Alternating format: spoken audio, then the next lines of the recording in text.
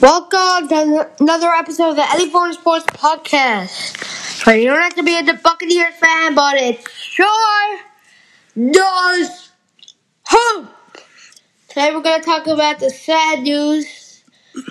The Bucs just lost a great player, Vincent Jackson. Great to the community, great to Tampa, great to his family, great to the hotels.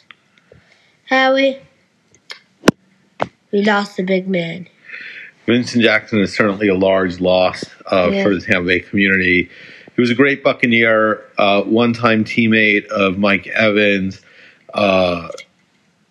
We know the great start Mike Evans got off to his career. I'm sure that having Vincent Jackson in the locker room helped a lot. He was a restaurant owner, community member, really was a big supporter of our military men and women. Very sad day for Tampa. Hearts go out to the Vincent Jackson family. Sad news to start off with.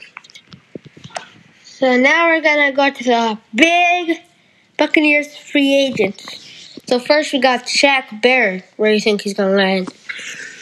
Man, Shaq Barrett has said that he feels like this is his chance to sign a big contract. He'd like to stay, but who knows?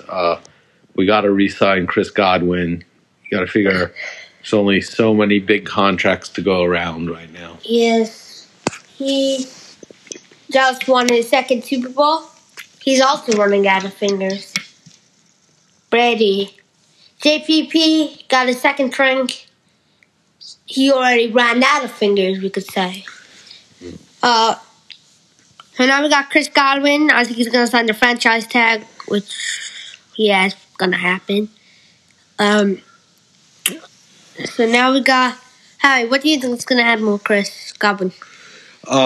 He says he wants a long-term deal. Man, I hope we can get it done. It would be great to have him and Mike Evans here together for a lot of years. If Chris Godwin's not in Tampa, do you think we could sign another wide receiver like Will Fuller or Kenny Galladay? Or any big wide receivers?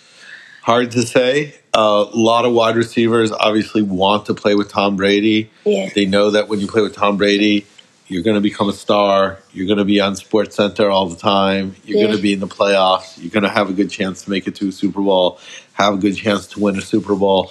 But I just feel like what Chris Godwin has shown us, particularly that touchdown that he had, I believe it was against the Rams. Yeah. Where he dragged people in from 5 yards out. Sadly for nothing.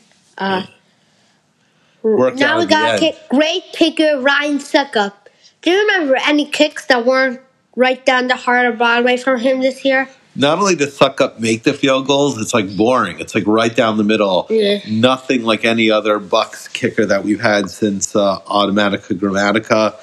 I hope that we can keep Suckup here. Kickers are usually not that expensive.